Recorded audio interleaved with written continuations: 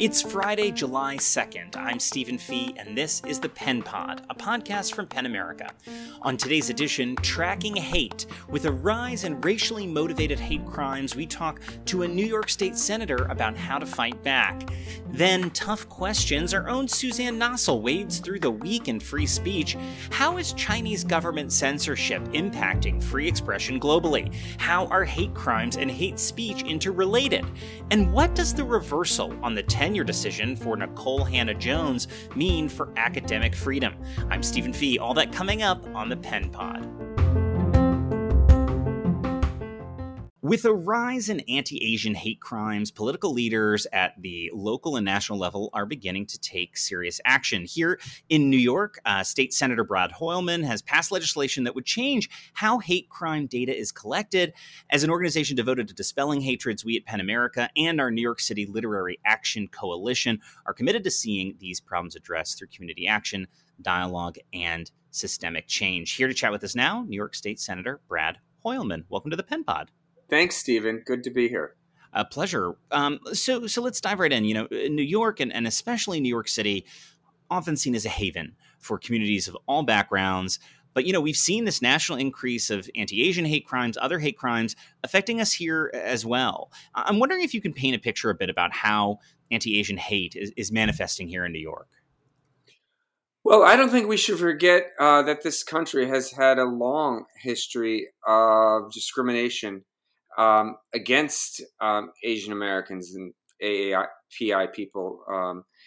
But no doubt, Stephen, that the toxicity from our previous president has helped amplify this racism and put AAPI people in so many dangerous situations over the last year.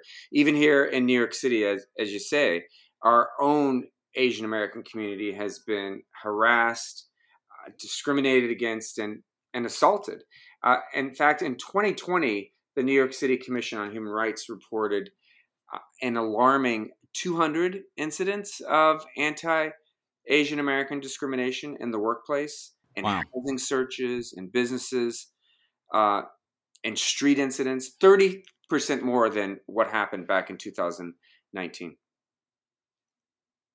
I mean, that's scary. And I think that it's, obviously we're seeing it in the headlines, as you say, people who are Asian American and Pacific Islander here in New York are feeling the brunt of that. So what is this legislation meant to do? What is it meant to address? Well, the legislation that I've passed, which is called the Hate Crimes Analysis and Review Act, along with Assembly Member Carinas Reyes, would expand the data that's collected and reported regarding hate crimes, both in terms of the victims and the perpetrators. The law already requires the state to collect and report data on hate crimes. However, there isn't any requirement to collect crucial demographic data. So without this information, we're really left in the dark about who's being targeted by hate crimes and who's committing and being arrested for hate crimes. So our new bill, which was passed by both houses, would fix this and make sure that the state collects the data on both victims and perpetrators and provide, I think, important information for policymakers to take steps moving forward. And look, we're a free expression group. We believe in data and that good data helps us make good decisions. But at the same time, I'm sure there's concern about, increased policing and criminalization, especially in communities of people of color. How has that been part of your consideration in crafting this bill? And how do you manage that concern when you're trying to put legislation like this together? That's exactly right. And we're going through that nationwide reckoning on racial justice with police reform at the center here in New York and New York City in particular.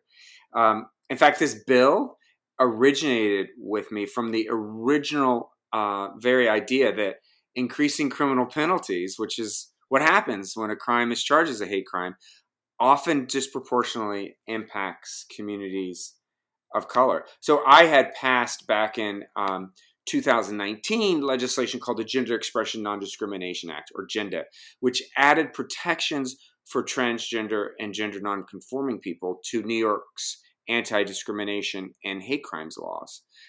But not all of the transgender and gender nonconforming advocates we work with were completely comfortable with expanding hate crimes law, even though it was going to protect their community, because they were concerned with how that law, I think correctly, would be enforced. So I've promised that I'd write and introduce legislation to help policymakers better understand who's being arrested, charged with, and prosecuted for committing hate crimes. So we're seeing that more policing doesn't always result in safer communities, and that there are powerful alternatives to over-policing and the mass incarceration that we've seen have a disproportionate impact on people of color for generations. So when writing this bill, we wanted to find a way to understand, Stephen, and address the problem without relying on increased policing. So the goal is to be able to collect the data necessary to define the problem, which is going to give us more tools to understand and target state resources where they're needed.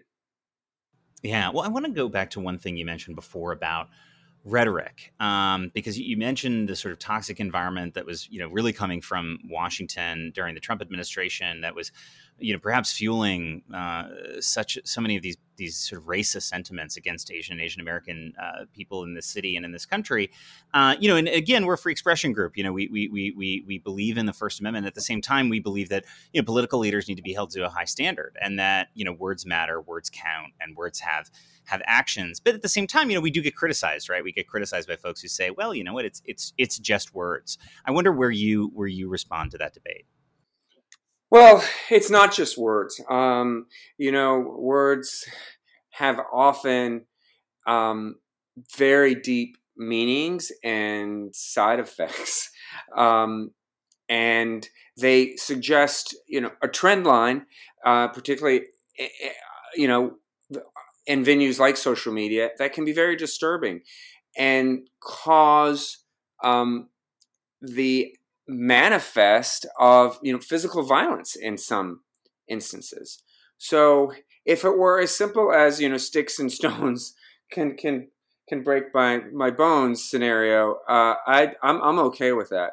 But when you actually have groups targeted for physical violence, whether it be on the subway or in public squares like near one police plaza, you have to take a step back and try to understand what the impact of these words are, particularly when they emanate from people like Donald Trump or Rudolph Giuliani at the highest levels of government, and peel back the onion to understand how these root causes are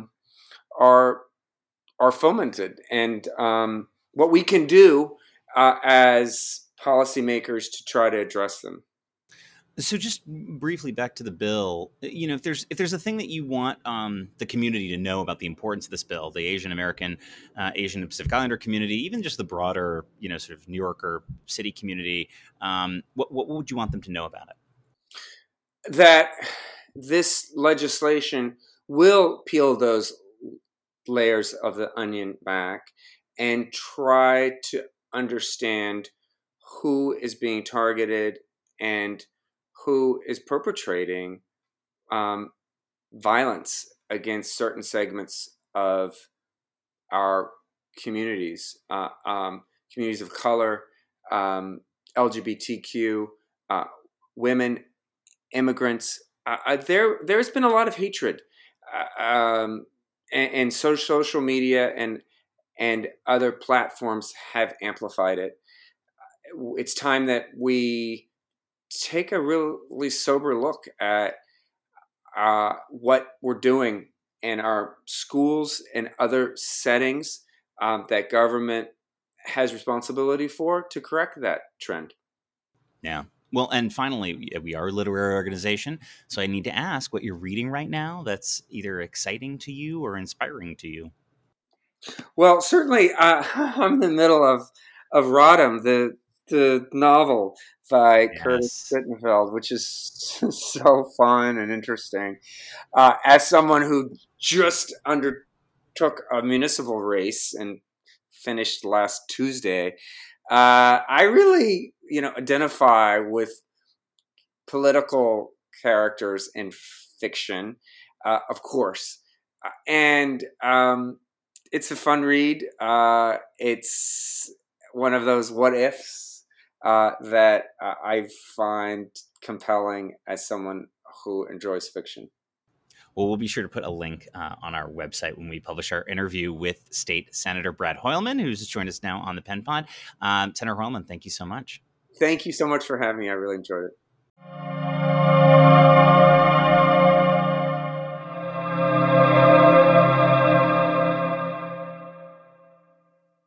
And now for Tough Questions, where we go through the trickiest questions about free speech from the past week with our own CEO, Suzanne Nossel. Hi, Suzanne. Hi, Stephen. So, Suzanne, we're slightly delayed in our recording time because you were testifying before the U.S. International Trade Commission on Chinese government censorship. And this is a topic we've talked about on this podcast, particularly about Beijing's stranglehold on free expression and its impact on the film industry. Today, you also talked about its impact on journalists, on booksellers, on writers.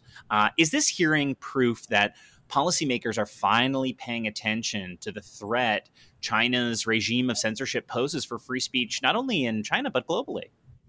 I hope so. I mean, this is something that we have been focused on as an organization for a long time. It was interesting to put together this testimony and realize just how many studies we have done on various aspects of this, including the implications of Chinese censorship for U.S. authors when their works are translated into Mandarin for publication on the mainland. We've looked at constraints on foreign journalists covering China from inside the mainland.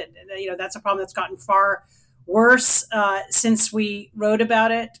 We just released our report on digital sovereignty, which is a major aspect of this. We have our report on Hollywood, Made in Hollywood, censored in Beijing, and a report on Chinese censorship of social media. So we have looked at many different angles of this problem over many years, and this is the first time that a U.S. government entity has really reached out to us to probe into this issue. And so I think it does reflect a kind of awakening to the implications of Chinese censorship, not just inside the mainland, not even just in Hong Kong, where obviously we've talked a lot about how things are becoming far worse. We saw the arrests, not just the shutdown of Apple Daily, but the arrests of two of its writers just over the last week. But this problem and its reverberations are global.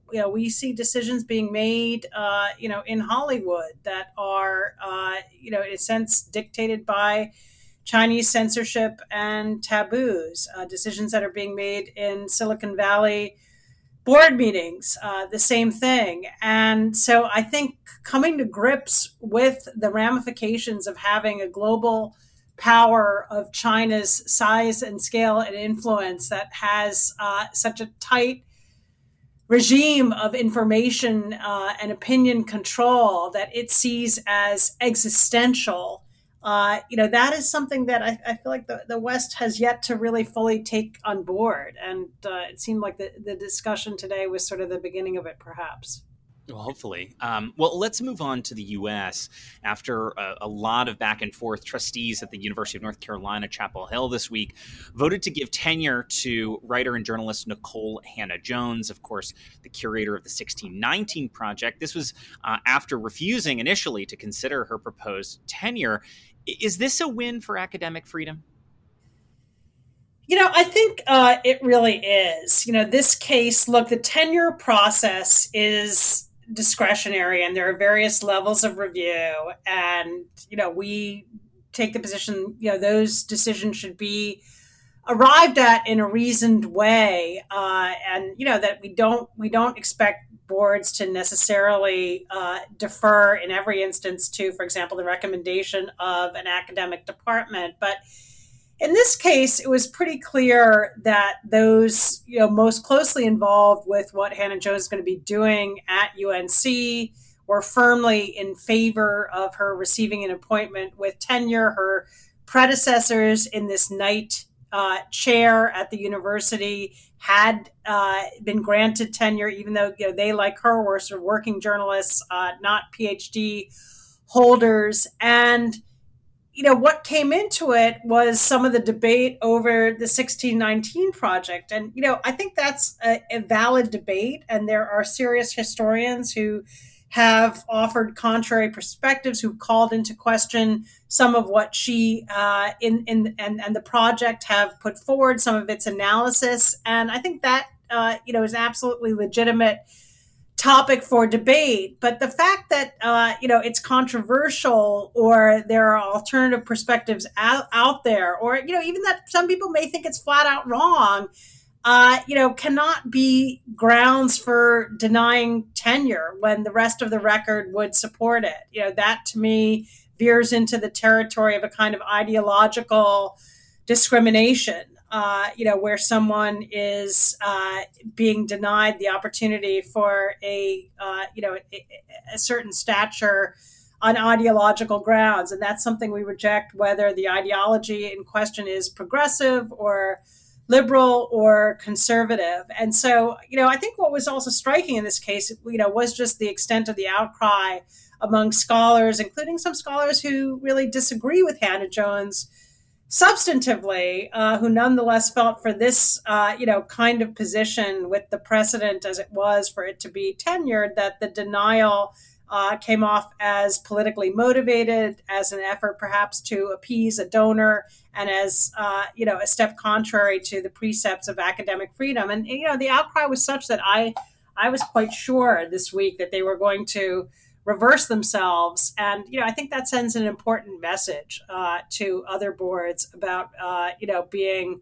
scrupulous when it comes to, not applying an ideological lens to their review of these appointments.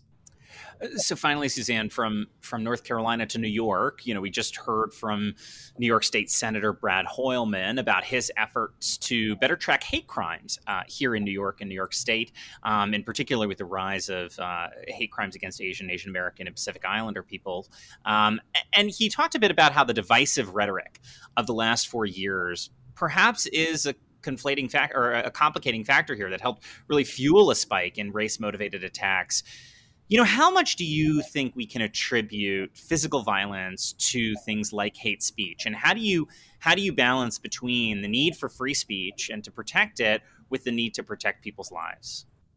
Yeah, sure. Look, I think this is a good bill, because what it does is focus in on tracking and reporting of hate speech incidents, which are notoriously underreported. And so trying to bridge those gaps and allow us to build a more comprehensive picture of what is actually going on when it comes to racially motivated attacks, allows us to better understand, what you raised, which is the nexus between hate speech and hate crimes. And, one of the things I argue in Dare to Speak, Defending Free Speech for All, is that free speech defenders need to fight against hate crimes, and why is that? I mean, even if you didn't believe that fighting against hate crimes was just the right thing to do on principle and as a moral matter, I think it's also instrumental for the protection of free speech. And that if people believe that hate crimes are, running amok and escalating and worsening, there is an impulse to crack down on speech. And,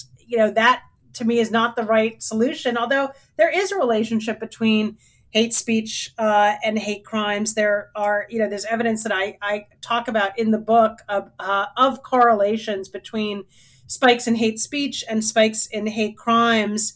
And yet what there's no evidence of is the idea that by curbing or curtailing hate speech, by punishing or banning it, you lessen the propensity toward hate crimes. I don't think that hate speech is a cause of hate crimes. I think both hate speech and hate crimes, reflect prevailing attitudes and biases and bigoted impulses. So they may surge in tandem and correlate, but that doesn't imply that allowing hate speech fosters hate crimes, or even more so, that curbing hate speech legally is a remedy for an escalation in hate crimes. So I think this is a very positive step that puts more attention and scrutiny on this problem in a constructive way. Well, we'll leave it there. PEN America CEO Suzanne Nossel, her book, as she mentioned, Dare to Speak, Defending Free Speech for All, is out in paperback next week. Thanks a lot, Suzanne. Thanks so much, Stephen.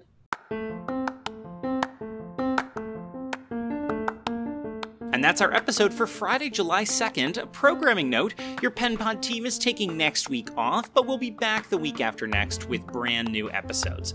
You can listen to all our shows at pen.org. Follow us at PEN America on Twitter, Instagram, and Facebook. I'm Stephen Fee for PEN America. This is the PenPod. See you soon.